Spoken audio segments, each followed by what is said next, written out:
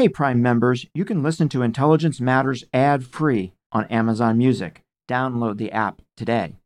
This spring, if you'd rather spend time enjoying your lawn instead of trying to keep it alive, there's good news. True Green is the easiest and most affordable way to get a beautiful lawn. All you have to do is water and mow, and they'll do the rest. Weed control, fertilization, aeration, and even some things you might not even think of. They'll do all of it, while you can do literally anything else. With True Green, you can have your lawn looking as good as a putting green. That's not hyperbole. True Green is the official lawn care treatment provider of the PGA Tour. True Green offers a satisfaction guarantee, and they have a verified best price promise, which guarantees you the lowest price with no compromise on quality. You do you. Let True Green do your lawn care. Visit truegreen.com to get the best lawn at the best price with the best people guaranteed. Looking to instantly upgrade your Mother's Day gift from typical to meaningful? Shop Etsy. Get up to 30% off well-crafted and personalized gifts from participating shops until May 12th. This year, embrace your creative side. You know, the side your mom gave you. And shop Etsy for custom jewelry, style pieces, home decor, and extra special items she'll adore. Need something original and affordable for Mother's Day? Etsy has it. Shop until May 12th for up to 30% off gifts for mom. Terms apply. This is Intelligence Matters with former acting director of the CIA, Michael Morell. Brought to you by Palantir Technologies, foundational software of tomorrow, delivered today. I think it's very important that we get the world community united, including the Chinese, if it's possible, to set a standard that the use of any form of WMD in this war is simply not acceptable. And that in the event that Vladimir Putin escalates to use WMD, he would lose all support in the world, even from the very few countries today, such as China and India to some extent, that are supporting him. Rolf Mowatt-Larssen was a career CIA operations officer who focused on the Soviet Union and Russia. He was the former head of intelligence and counterintelligence at the Department of Energy and the former head of the intelligence project at Harvard Kennedy School's Belfer Center. He joins me today to talk about where the Ukraine crisis might be heading. We'll be right back with that discussion after a word from our sponsor. I'm Michael Morell, and this is Intelligence Matters. Okay, it's time to commit. 2024 is the year for prioritizing yourself. Begin your new smile journey with Byte, and you could start seeing results in just 2 to 3 weeks. Just order your at-home impression kit today for only $14.95 at Byte.com. Byte clear liners are doctor-directed and delivered to your door. Treatment costs thousands less than braces, plus they offer financing options, accept eligible insurance, and you could pay with your HSA, FSA. Get 80% off your impression kit when you use code WONDERY at Byte.com. That's BYTE.com. Start your confidence journey today with Byte. Rolf, welcome to Intelligence Matters. Thank you, Michael. It's a pleasure to be here. So we're continuing our ongoing discussion about Ukraine this week. And Rolf, it's great to have you, a career CIA case officer who spent much of his time at the agency focused on the Soviet Union and Russia. Very lucky to have you with us to do that, so thank you. But before we get to Ukraine, I want to ask you 2 non-Ukraine related questions. And the first is that you published a memoir just about 2 years ago now titled A State of Mind, Faith, and the CIA. People should read it, but it is a bit different kind of memoir from what people are used to seeing, and I wanted to ask you why that's the case and what makes it different. Michael, as a career agency guy yourself, I think you'd appreciate that I had conflicted feelings about writing a memoir. I didn't really want to do my life as a spy, what I did, as much as try to convey who I am and leave that as my legacy, particularly in the context of my belief in God and how important faith was, not just in that world, but as a CIA officer. And the thing I wanted to convey through the integration of faith and my career in the agency is the question about how do you do the right thing? And as you know, in our best moments, we tried to do the right thing and succeeded, and in our worst moments, we didn't. So I wanted to cover some of that dynamic, and that's why I wrote the memoir. So people should definitely read it. I think it's a terrific read, and I think it gives folks a picture of the CIA that they might not get anywhere else. So, thank you for writing it. The second thing I wanted to ask you is, like many of your colleagues, Rolf, your career post 9/11 was consumed by counterterrorism, and consumed is probably not even a strong enough word. Your focus was on al-Qaeda's pursuit of weapons of mass destruction. And what I want to ask you about that period was, how worried were you, the person in charge of collecting intelligence on this important issue, how worried were you about al-Qaeda's use of those kind of weapons in general and here in the homeland in particular? When Director George Tenet at the time pulled me out of Chinese language training, I was supposed to go to Beijing and continue my geopolitical career, if I would call it. I didn't expect to be put on terrorist use of weapons of mass destruction because, like most of us, I didn't really think that was a threat. In fact, George Tenet at the time said to me, if we can prove this isn't a problem or a risk we're going to confront now with all the uncertainties after 9/11, then, I'll be happy to send you back into language training and go on with your career. My great fear was when I learned that terrorists had bin Laden in particular, Osama bin Laden, the head of al-Qaeda, and many of his senior leadership in al-Qaeda wanted weapons of mass destruction and had been looking for them since before we were looking for them.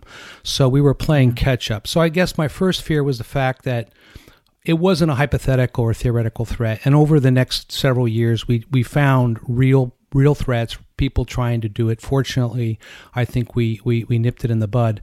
But the other thing about that period, which I think most Americans still don't realize, you certainly do, and everyone in the agency at the time did, is we understood that our own agency, the FBI, Homeland Security, which didn't exist as the entity it was now, wasn't prepared for what we learned on 9/11 was that terrorists could in fact change the world with something of that impact, that strategic consequence. And for all we knew, particularly in the weeks and months after 9/11, we were expecting more of that kind of attack. And I would say that a lot of people, I don't want to pat us on the back, there were a lot of sad aspects of that, of course, but the one thing I can say to the American people is, and I know you said it in your own memoir, is that we stood up. We met the challenge, and we did a lot of things that prevented more attacks on America in the weeks and months to follow. Okay, Rolf, Ukraine. I have lots of questions. I want to start with Putin the man. Who are we dealing with here? What kind of person is he? What kind of person are we dealing with? Michael, I think if you understand 4 characteristics of Putin's decision-making, you can understand why he's in Ukraine doing the things he's doing right now, why he started this seemingly insane war. The first aspect of his decision-making, which I think is the most important, is he believes he and Russia are victims of history. He said to the Duma in 2005 that the greatest geopolitical catastrophe of the century was the collapse of the Soviet Union. That's a very startling statement, considering the fact that by the time the Soviet Union collapsed in 1991, every country in it wanted to leave the Soviet Union and become independent. But Putin still believes in his heart that was a catastrophe. The second aspect of his decision-making is he identifies himself with the future of his country. Russia is Putin and Putin is Russia. This almost megalomania, this uncompromising sense that his own destiny is tied to the future of his country is another reason why he's doing what he's doing now, and seemingly no apology for what he's brought, the violence and destruction he's brought. The third aspect is that he is prone, as many Russians who are that isolated in his establishment, the people in the intelligence services and the military, to truly believe that they are victims of conspiracies by the West. And all the things he claims the United States is doing, almost all of which are not true, to bring Russia down are in fact things he believes. And the final one, which is the most complicated, and I'll just have to leave it there for people to look into on their own, is he does not share our value system, and specifically the idea that liberal progressive democracy is exalting for people and self-determination is something every country should strive for. He believes in the opposite. He believes that control, that these progressive values, we would call it, of people living the kind of lives that they want to leave, is decadent.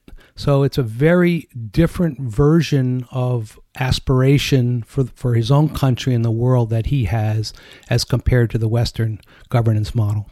I've heard you say, Rolf, that he does not have a moral compass.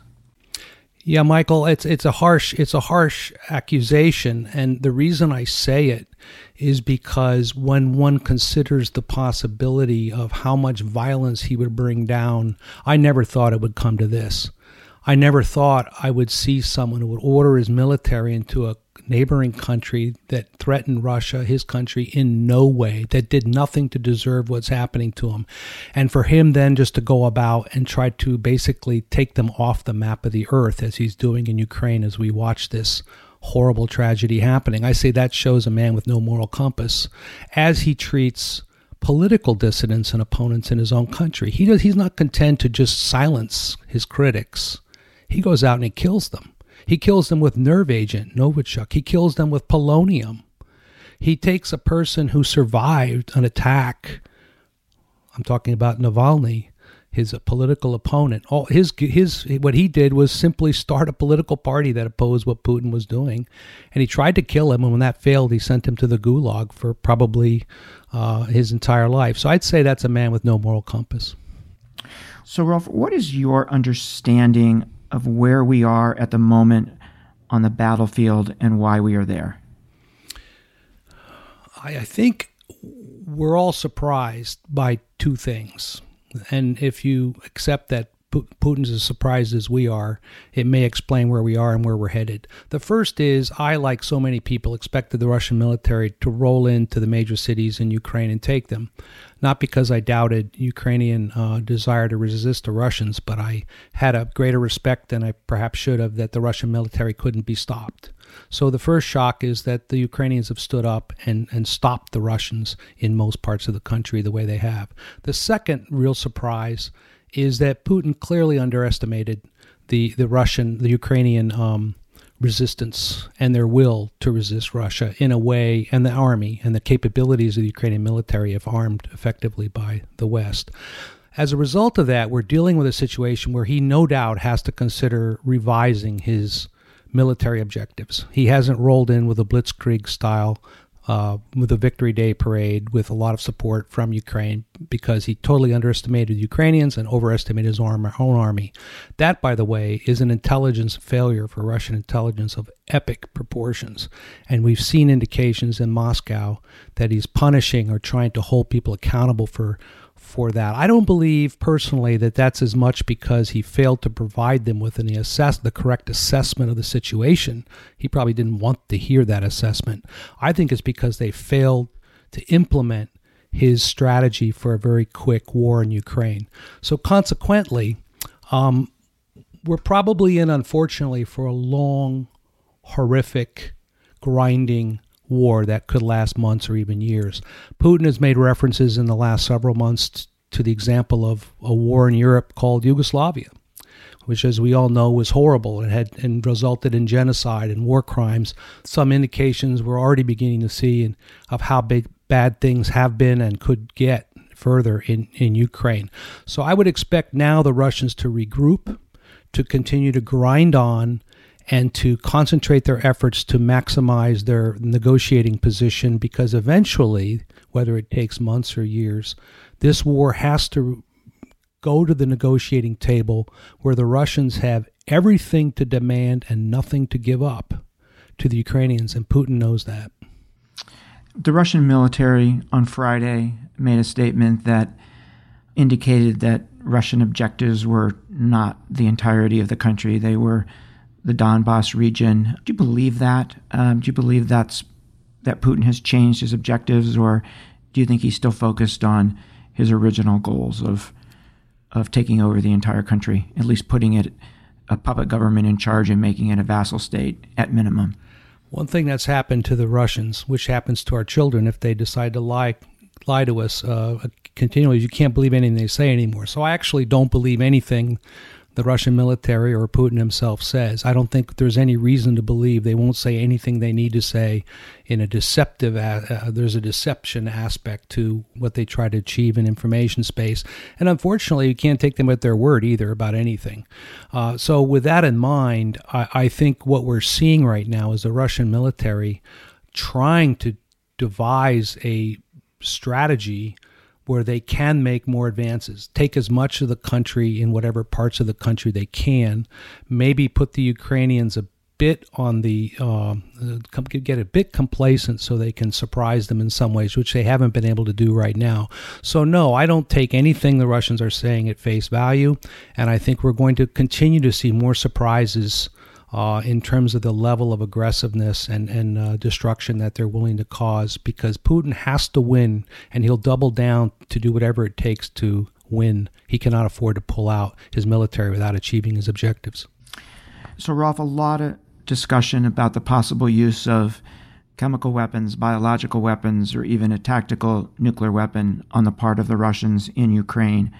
I think for many Americans, it's just hard to contemplate that, right? Because these weapons are so horrific. How do you think about the possible use by the Russians of those weapons in Ukraine?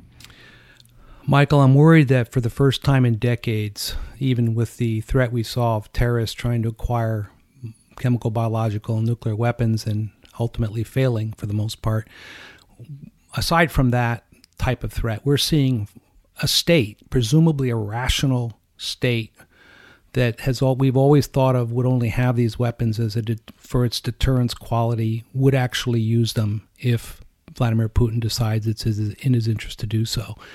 That's a very scary thing, because I think we have to say, without trying to scare anybody right now, but just to be prepared, that the threat of nuclear, tactical nuclear or even greater, in some form of escalation of this conflict, it's not zero, as we had all hoped and assumed over the decades. That's going to be with us when this is over, and it's something that's going to change the way we have to think about our national security and how we achieve and work our alliances around the world to prevent the possibility of nuclear catastrophe. I think the chemical and biological weapons, we know that, of course, Putin used them in chemical weapons in Syria. I think biological weapons, or at least I hope it's kind of a head feint, where Putin thinks that by citing a Western threat, of which is complete hokum, there's no truth whatsoever to the Ukrainians having any chemical or biological weapons. The idea there, though, is to, again, create some form of justification for this incredible violence he's perpetrated on the Ukrainians by saying things, making these unproven allegations, which, by the way, one decision the Biden administration made early in the war, which I wholeheartedly endorse, is to give the Ukrainians as much intelligence as fast as they can on virtually everything, to give them that kind of an asymmetric intelligence advantage on the battlefield, but also to prepare them for these possibilities and to tell the world that if these things happen, they're of Putin's making, not because of the underlying lies that he's trying to sell to justify using them himself. Now, when you get to nuclear, this gets back into Putin's moral calculus. I personally do not believe, given the things he's said since this war began, but even before so in the last several years, which were concerning about his willingness to use nuclear weapons, I do not believe he has a moral objection to using them. I think it purely boils down to whether he believes they're efficacious and he can get away with it. So on that level, I think it's very important that we get the world community united, including the Chinese, if it's possible, to set a standard that the use of any form of WMD in this war is simply not acceptable. And that in the event that Vladimir Putin escalates to use WMD, he would lose all support in the world, even from the very few countries today, such as China and India to some extent, that are supporting him. Rolf, what would be the military purpose of using chemical weapons or tactical nuclear weapons? What does he gain from that militarily? It's hard for me, and I'm striving to do this, to come up with the basis in logic and reason or military strategy that would either justify the use of WMD or that they would be effective in achieving any military goals. So the only scenarios I can come up with that would result in their use in some way that Putin would find advantageous would be scenarios that are intended to escalate beyond Ukraine, this war. The idea, for example, he might use a tactical nuclear weapon to provoke NATO into a response. Again, it seems completely illogical to bring NATO into a war that he already is not winning against a single country, Ukraine, with Western help. But if he feels backed into a corner sufficiently where his thought process is the only way out of it is to escalate, that's the kind of scenario that I get worried about escalating to the use of these weapons. And that's the scenario the world has to be prepared for in having signaled him in advance that this doesn't just result in a few more sanctions of some form or another, which are already very biting, but it would result in something that Putin would find unacceptable.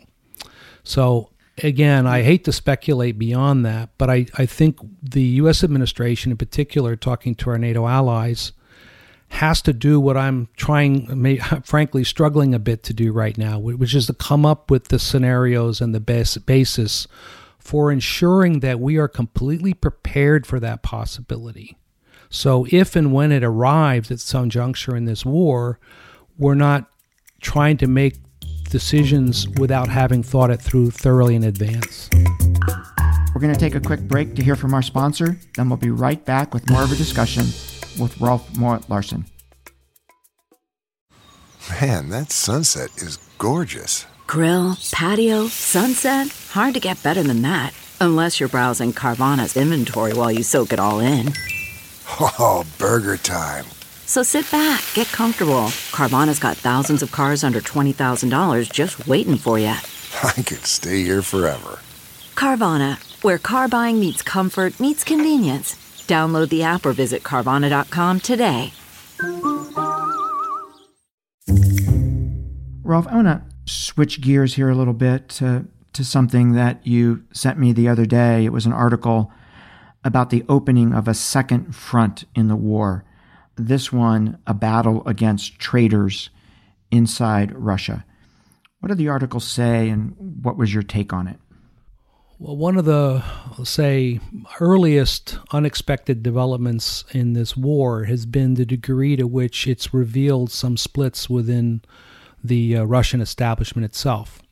Putin has inherited his position as president through a succession of strongmen, former heads of the Federal Security Service, the FSB in Russia, including his immediate successors, Nikolai Patrushev and Alexander Bortnikov. And between those three men, they held power in Russia, or have held power in Russia for almost 25 years. And it reveals both the way that power is limited in Russia. As I like to say, the oligarchs have no real political power in Russia. There are no political figures in, say, the civilian side of things. Even figures such as Dmitry Medvedev, the briefly president, really has no political power. So what we're seeing in these early weeks of the war is some problems in the either discipline or in the handling of the war in the part of the Russian establishment that Putin had secured the hardest, which is the FSB and the military. For example, he put under house arrest two very senior officers in the FSB, the Domestic Intelligence Service, because they apparently were unsuccessfully carrying out their responsibilities, and which is no surprise, because as things go bad in a war like this, people have to be held accountable. It's a little surprising it's happening this early, and that we're seeing this visibly in a position to report on it. But what it reveals are some doubts of whether there are leaks and people within the services that may be even aiding the Ukrainians. That's the real problem that Putin's trying. He's referring to it as traitors, and he had that famous comment about it's like a fly that flies in your mouth, it creates a very visceral reaction on his part that there are these people that he can't trust. Now remember, per my opening comments, he's somewhat paranoid anyway and believes in conspiracy theories. That's a consequence of having over 20 years of rule where no one questions anything you're doing or saying, and there is no succession plan, by the way, in Russia if he were to leave tomorrow. So he's obviously trying to ensure that he plugs any leaks, that he holds people accountable doesn't trust, but I think his standard is becoming more unreasonable over time as to what he considers to be unpatriotic, and even people are leaving the country because they're calling a war is a war are considered unpatriotic. So this is a sign of a person in distress. It's a sign of a person who, in a sense, is more desperate to ensure that everyone around him remains loyal to him personally. Just a little background here. The FSB is the Internal Intelligence Service, but they are responsible for Ukraine, correct? The FSB is the Internal Intelligence Service. There are three main intelligence services in Russia. The External Intelligence Services, which is the spies in the United States and other foreign countries. The Military Intelligence, called the GRU. And the FSB, which dwarfs those other organizations both in size and responsibility, have responsibility for two main things in Russia. They have responsibility to maintain internal security, and they have counterintelligence responsibility in Russia. And in the near abroad, which is the Russian term for all the countries that were formerly part of the Soviet Union, they have a huge active role in establishing agent networks and conducting what in the West we call active measures, which are operations to influence events on the ground. So the FSB had decades to establish itself in Ukraine that run all the way back to when Ukraine was part of the Soviet Union. And that's the part of this war so far that clearly has not gone the way that Vladimir Putin expected. Right. Rolf, do you have any sense for the economic situation in Russia? Do you have a sense of what the sanctions are doing or have done so far? I only have what I think we can all find anecdotally and with a few peppered in with a few things I can get from people who have been there and just left, or reports of the situation. And when I see frankly, the amount, the number, and the force of the sanctions, frankly, surprised me. And the other surprise, in addition to the Russian military not being as powerful as we all thought, and the Ukrainian resistance being on a far greater level than any of us had hoped and expected. The other surprise to me is the unity of the West, and particularly all the European countries, in applying these sanctions to the Russians that are extremely biting. When I see articles or news reporting about bare shells in Russia, it brings me back to my time in the Soviet Union in the 1980s. I frankly knew the Soviet Union was unsustainable, the path they were on in the 1980s, simply by going out and going shopping, because you couldn't buy anything. I mean, literally, the only thing you could rely on getting in the late 80s even was bread and vodka. And if you needed anything else, you imported it from Finland or other places, certainly fresh food. Now, to go back to that is a tragedy for the Russian people, and I frankly have to wonder whether they're going to be willing to tolerate it. I'll mention one other thing anecdotally, because I think it's such a reflection of the historical aspect of what we're witnessing. In the 80s, I was in Moscow when McDonald's came to town, so to speak. And I think at the time it was the largest McDonald's in the world, which is kind of classically Russian, right? And of course, Putin recently, all those companies pretty much have left.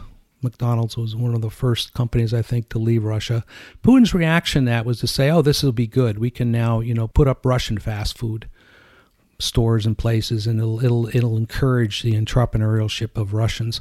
Well, they tried that in the 80s, and there were no fast food places. So my point is that the answer to your problems that you perceive with the West is not to close your doors and put up an iron wall. It's to do what they started to do in the 80s, and then, of course, accelerated after the collapse of the Soviet Union, which is bring in competition into your economy. And now that's all reversing. And again, I think the real wild card here is how long will the Russian people put up with it?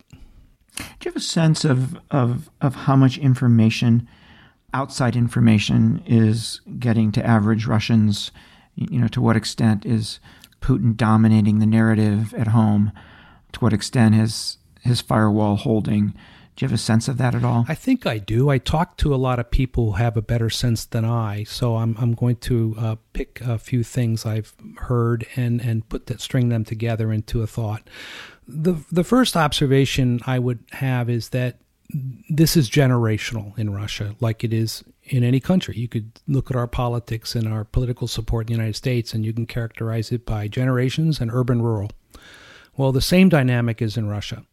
The people in the villages all across Russia are fairly inert politically. They're going to, by and large, support Putin. And when they hear things like denazification and bioweapons in Ukraine, they're going to, by and large, not question it. But they also don't have a real political impact, for the most part, in their villages. That's not where opposition is going to rise up. The second aspect of it is that in the cities, particularly the young generation, I don't think they're fooled at all. I think when young people look at Russian propaganda, it doesn't sell today any more than it sold in the Soviet days, which by that I mean, even when I lived in Moscow in the late 80s and early 90s, people did not believe government propaganda. They were too sophisticated, and the world has only advanced since then. That's been 30 years ago. And today's information technology, the ways and forms it comes into the country, the way people can find alternative news sources, particularly if they want to know the truth. And I believe young people in general want to know the truth. They question the lies. They can see pretty clearly the whole world's not jumping on Russia because they're conducting a military technical operation. It's ludicrous on the face of it. So given a choice between believing that the Russian people as a people will continue to buy the propaganda line for information operations the government's putting out for long, I think would be to discredit the Russian people. I think they're much smarter than that.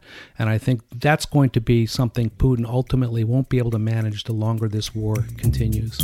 We're going to take another quick break. We'll be right back with more Intelligence Matters. Stay with us. Delve into the shadows of the mind with Sleeping Dogs, a gripping murder mystery starring Academy Award winner Russell Crowe. Now available on digital.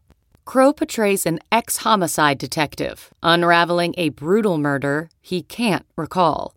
Uncovering secrets from his past, he learns a chilling truth. It's best to let sleeping dogs lie. Visit sleepingdogsmovie.com/Wondery to watch Sleeping Dogs, now on digital. That's sleepingdogsmovie.com/Wondery.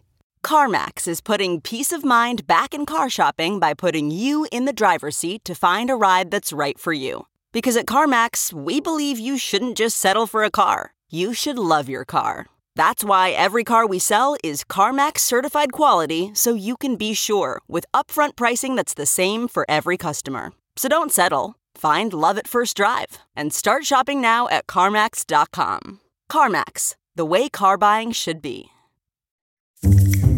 So, Rolf, if we put all of that together, right, everything that's happening internally, how much danger do you think Putin is in politically?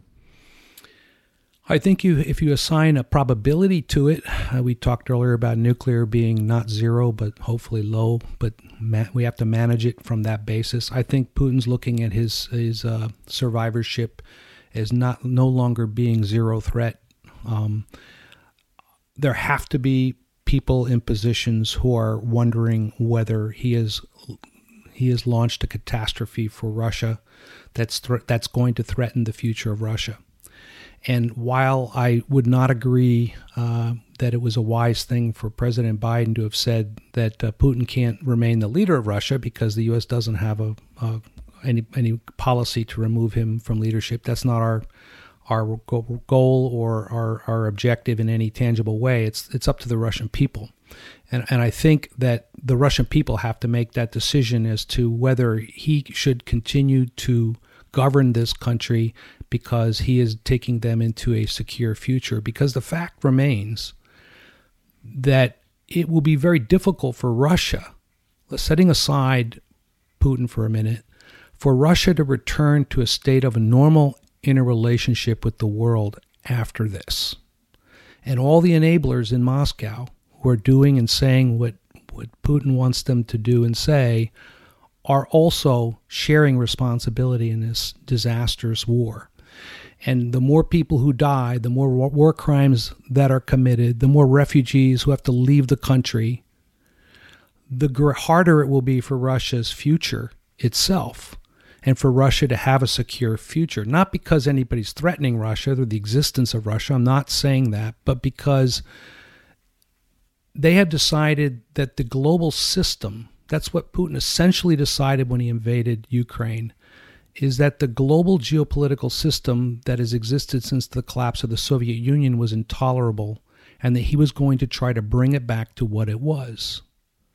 So this complete Pollyannish, really ill-fated because it can't possibly succeed, war he launched, the Russians have to ask themselves, is there a time we have to cut our losses? The Russians have to ask themselves. No one else can make that determination except for the other people who feel that they're part of governing Russia's future, which in the case right now in Moscow boils down to very few people in the military and intelligence establishment. What would a scenario look like where he departs? I know that's a hard question, but you know this place pretty well. What might it look like? Yeah, it is a hard question, and I hope listeners don't take any scenario I offer as being something I've thought through in any great detail, and I don't want to use it as a sort of a way to hype, the expectations here or any other way. But I would refer listeners to go back and even read real briefly on the previous two coups that have occurred in Moscow in modern history, 1991 and 1993. In both cases, there were people within we call the special services, that's the word they use for themselves, and the military and intelligence establishment. In 1991, it was the KGB head, Khrushchev, with the chief of staff of the Russian military, Marshal Akrameyev, who mounted a coup against Gorbachev in 1991, and it failed.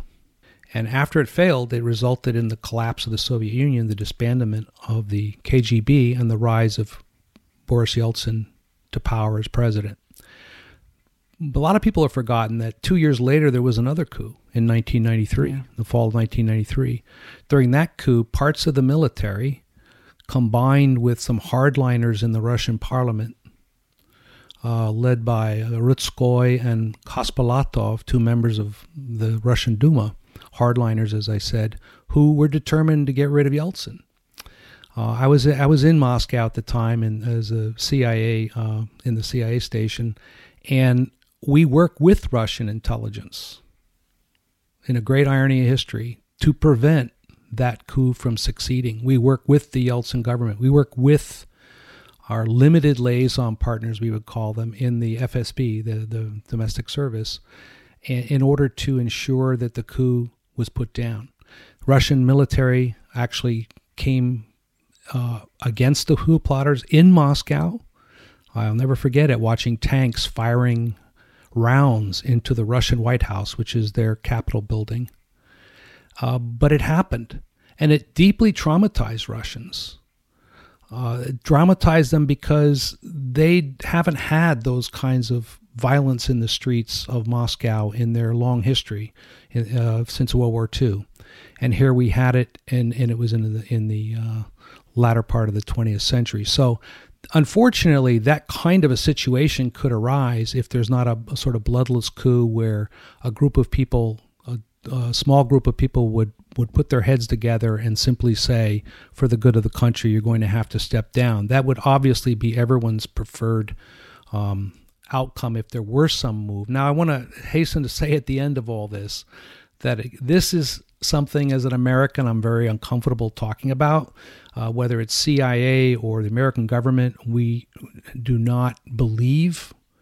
It gets back to doing the right thing, I say, and the moral and ethical quality of what intelligence is all about, that it should be American policy to remove leaders of countries, and I'm not saying that in any way that the United States should be involved in removing Vladimir Putin from power in Russia. Rolf, this has been a fantastic discussion. I just want to ask you one last question. 10 years from now, how do you think we'll look back on this? 10 years from now, how different will the world be because of what Putin has done here, do you think? I know, another tough question. Well, this is, of the phenomenal questions you've asked, Michael, this to me is the most maybe important because we can already see we're not living in the world we thought we lived in. I didn't think this was possible. Even in the weeks running up, when I was increasingly convinced that this was going to be a much larger war than the previous Russian invasion in 2014 into Ukraine. I didn't expect it to take this form with these issues we've been talking about being on the table, such as WMD and use of nuclear weapons and a widening of the war to NATO, and all the things that have happened, including, are also a tragedy for Russia. It's greater tragedy for Ukraine. They're the victims here. And it's a tragedy for the world because we're going to wake up in this realizing that we have to forge a completely new understanding of what security in the world means now that this has happened. It's not going to return. We're not going to return to the place we were before Putin invaded Ukraine. And so that should make us think a lot about war, conflict, alliances, democracy, how we can coexist with countries that have completely different value systems than we do, rather than bring it to conflict. For example, we shouldn't have to insist that countries adopt our value system in order to coexist with them. That's just not going to be possible in the 21st century. And we're going to have to solve big problems we face in spite of all this, such as climate change. And the one I'll leave you with, though, because it's the one that's most on my mind, is we are seeing the beginning of what I would call a rise in the potential for nuclear proliferation in the 21st century from other countries who are watching this very carefully, an escalation in the temptation to use nuclear weapons to solve problems, and therefore a rising probability that at some point we're going to experience a nuclear catastrophe in this century. Again, I don't want to end on a scary note, but I think we all have to think very long and hard about how we tamp down these threats and the kinds of things we may have to do to revise how we do everything, how our defense doctrine is established, how our intelligence services are situated, what kinds of priorities we have for national security, how we do our basic core missions in the national security arena. Rolf, thank you so much for taking the time with us today. It's been terrific, and I want to say this, it was one of the honors of my career to work with you, particularly after 9/11. And the work you did actually saved American lives, and people need to know that. Well, Michael, it's a real pleasure to appear on your show. I like to say to young people who go into intelligence that I was in it for the people, right? It was a great mission. It was an honor to serve the country, but people like you who I worked side by side with, that's what made it, for me, the most memorable aspect of my career. So thank you, too. Thanks, Rolf. That was Rolf Mowatt-Larssen. I'm Michael Morell. Please join us next week for another episode of Intelligence Matters. Intelligence Matters is sponsored by Palantir Technologies, foundational software of tomorrow, delivered today. The show is produced by Olivia Gassis, Jamie Benson, Paulina Smolinski, and Ashley Armstrong. For more from this week's show, visit cbsnews.com. Intelligence Matters is a production of CBS News.